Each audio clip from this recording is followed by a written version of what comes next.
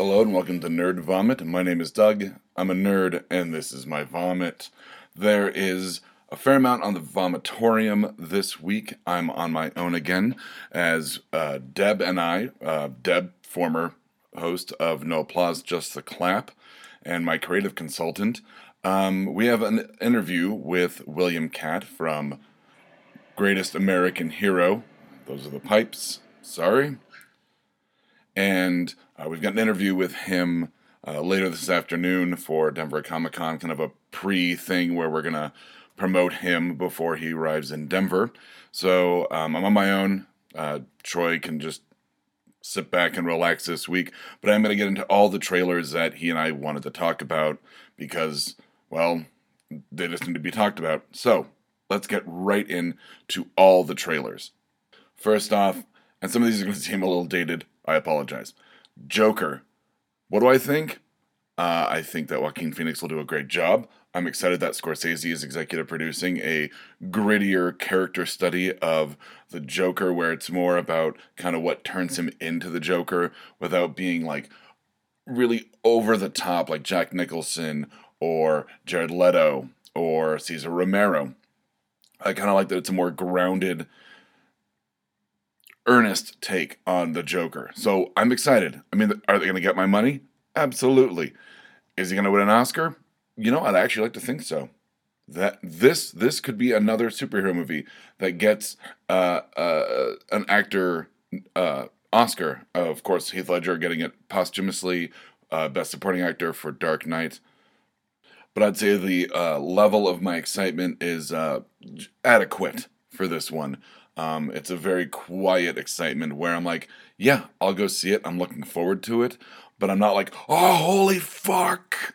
So, the Stuber trailer dropped, and this is another one where I'm just going to see it to see it. Because it's Dave Bautista and Kumail Nanjiani, and it's another movie where he plays an Uber driver, much like he did in Big Sick.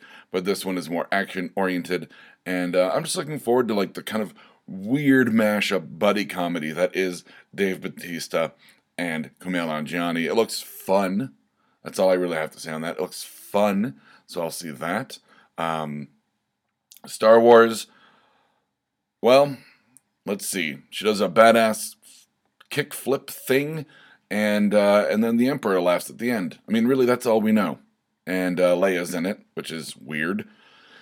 So, I mean, they're going to get my money. It's the end of a saga. It's the end of the Skywalker saga. And where are they going to go after this? I don't know. No one knows. Well, I'm sure Rian Johnson knows, and Kathleen Kennedy know, and George Lucas might be kept in the loop. I'm not sure. Probably not. Maybe.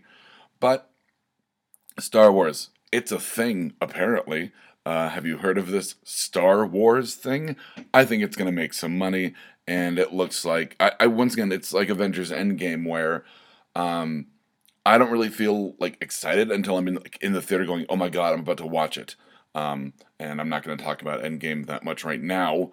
We may get into it later, depending on how long the episode goes. But Star Wars, the end of the Skywalker saga, yeah, I'm excited. I'll be excited once I get my tickets and I'm in the theater and I'm like, oh my god, I'm watching the end of something that's taken 40 fucking years to tell. My life has always had Star Wars in it. My daughter was born on Star Wars Day. My first movie in the theaters was Return of the Jedi. You know, yeah, Star Wars. I mean, what more can you say? It's fucking Star Wars. The Boys on, I think, Amazon, I believe, is based on the Garth Ennis, Derek Robertson comic. This is a comic where, when it was about to come out, Garth Ennis said, this thing is going to out Preacher. Preacher, Garth Ennis, of course, co-creator of Preacher. He was the writer along with the late, great Steve Dillon as the artist. And I watched the Not Safe for Work kind of red band trailer for Boys, and it looks like it's going to out Preacher. It is dark and violent. It has a woman crushing a dude's head as she's sitting on his face, being pleasured. It's gonna be great. I cannot wait to see what they do with The Boys. It was one of those, I haven't read it in a while. I think I read it for the first 2.5, maybe 3 years. I was there when it did its jump from DC, I believe it was Vertigo or whatever their adult mature imprint was. Jumped from DC to Dynamite because DC was like, "Hey, you're really skirting the likeness rights, the infringement type of thing with the X-Men and the Justice League, and well, pretty much everyone else. I mean, he took the piss out of everyone, every character in comics with the boys. So the fact that he's not shying away from that, and it doesn't look like it's going to shy away from that in the trailer, is I'm very excited for.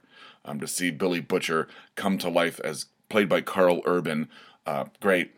It's going to be my little fix, since who knows what's going to happen if he's ever going to do another Judge Dredd movie, because Dredd 3D was fucking amazing. So in lieu of that, we get him as Butcher in The Boys, and I'm excited. So excited. And today, as of recording, right now, literally a couple hours ago, the Spider-Man Far From Home trailer dropped. Now, I like that Tom Holland comes on at the very beginning and says, "Hey, if you haven't seen Endgame, skip this.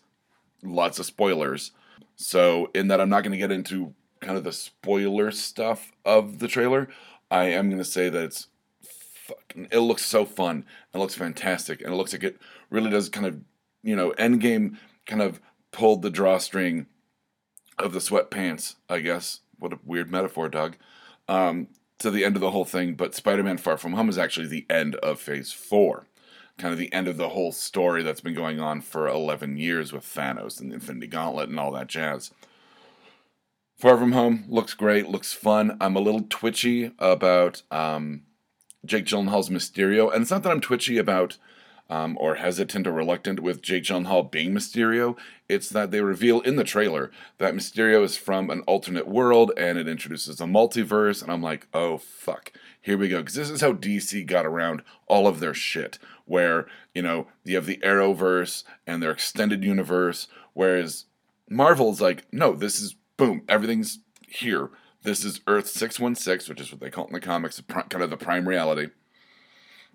And for them to introduce the multiverse at the very end, I mean, yes, it gives a nod to the fact that, they've talked about possibly going cosmic and multi-universal in the next couple phases of the Marvel movies. But I'm a little itchy about him being, like, from the multiverse, Mysterio being from the multiverse. I'm kind of like, But I will say it has one of my favorite lines of any Marvel movie so far is when Spider-Man is talking to Nick Fury and says, like, are you sure I'm the right guy for the job? Like, what about this person? What about that person? And Nick Fury just goes, bitch, please, you've been to space. Love it. Love how he just called out Spider-Man and called him a bitch. Love it. That's it for the trailers. Let's get into an Injection by Warren Ellis. We'll keep going with the whole comic book thing. I read the first book of Injection, which I'll explain the premise in a moment, and I've already ordered books 2 and 3. That's how good I think it is. I don't remember the name of the artist off the top of my head, but he's an award-winning guy. He worked with Warren Ellis on the Moon Knight reboot, Back from Dead, or something like that. It works. The art works. The writing, I think, is... And it's not that I'm slighting Warren Ellis. I love him. I worship at his altar. But it just seems like something that a high concept idea that he thought of in his maybe like 20s or early 30s, when it was still like, let's change the world and I'm mad at everything. And then kind of combined with his age and wisdom and futurist look on the world now. But Injection is about these 5 people who create a think tank, and it's a brilliant scientist, a basically like strategist, but he's a secret agent, a like Sherlock level detective, a tech savant, and a guy who could or could not be a wizard. Kind of uses, I would say, more of a very grounded urban fantasy coincidental magic, but it's called a cunning man, not so much a magician or a wizard, but kind of moves within kind of the cheat code that magic is to our reality, as Warren Ellis put forth in Planetary with the always amazing John Cassidy. But they have a think tank, and they figure out that, the future, it looks like stagnation in terms of innovation, technology, everything. Basically, just the future is going to be boring. And so they create this thing called the Injection that's a semi-conscious AI thing that they inject into the internet, and it starts affecting reality and basically poisoning it. And while they're all driven by the guilt that what they've done, they're brought back together to stop everything that the injection is doing, and it's communicating to them by the end of it, which is a great Deus Ex Machina in the comic, in that you seem to think there's this kind of omniscient narrator, this third-person narrator, kind of oversees everything, and this person always does this thing, and this person always does this thing, and it explains some of the character motivations, and then you find at the end of the first book that's the injection talking, and whether it's talking to you, the reader, or talking to, I believe her name is Maria, the brilliant scientist that kind of takes the lead on the first book, kind of your reader surrogate. Whether it's talking to you, the reader, or talking to her, you're not quite sure even by the end. So very interesting mechanics in terms of the writing with that. So hats off to you, Mr. Ellis, and as well as the artist whose name I'm going to go look up right now. That name is Declan Shalvey. I'm probably horribly mispronouncing his name. Shalvey, maybe? But look into Injection. If you like that, check out they did a 6-issue run of kind of a reboot on the Marvel character Moon Knight, which was very surreal. Things that are new that I've been taking in, iZombie Season 5 premiere. This is the last season of iZombie. Am I excited to see where it goes? Absolutely. Are they already setting up in the first episode that there's a huge overlapping arc of human-zombie relations? Yeah. And it starts with a little fender bender where zombies end up eating a woman. And I like that, Blaine's kind of back to being kind of the weird brain-peddling kingpin. Major has kind of he's kind of coalesced into a character I like now. He was kind of a whiny bitch, to bring that back. He was kind of a whiny douche nozzle the first couple seasons, but now that he runs Fillmore Graves, I think his character arc is finally completed in that he's a full realized character. He's not kind of the two-dimensional whiny ex-fiance character. Liv is back in rare form, I gotta say, because this is them trying to solve a crime without her having to eat brains, because there is no brain for her to eat.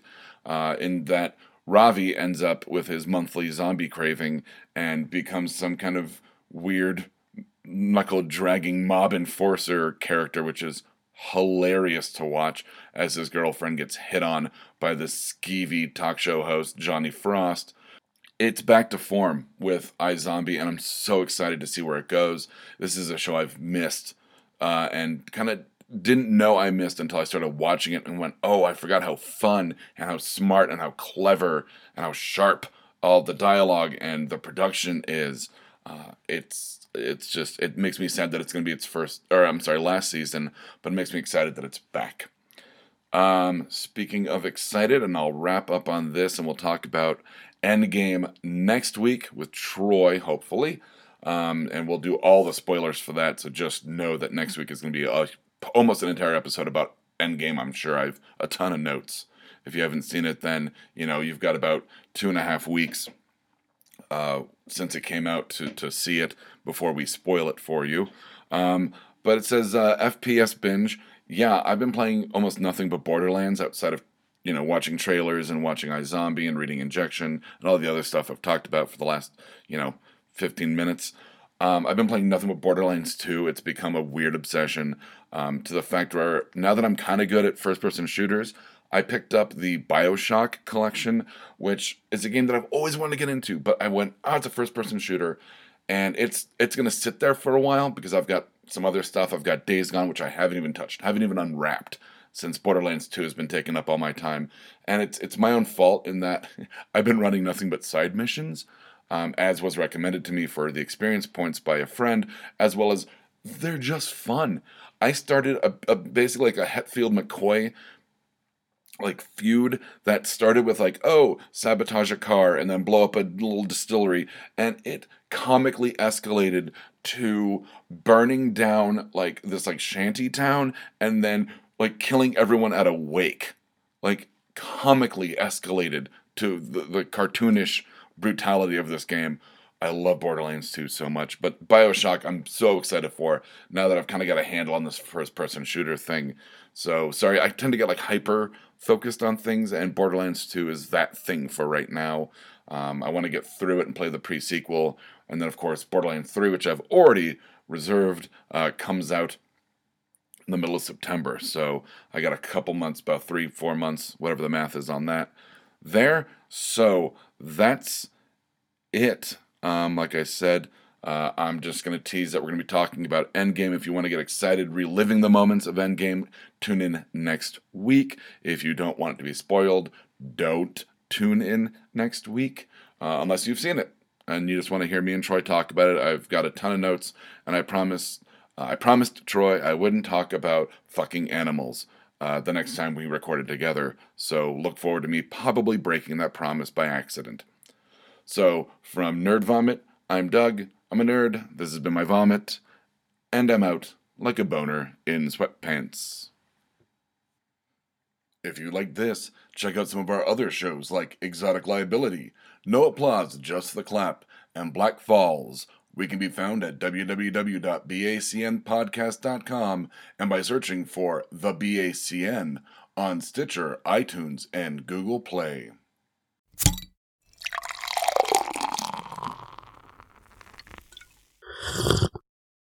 Oh, yeah.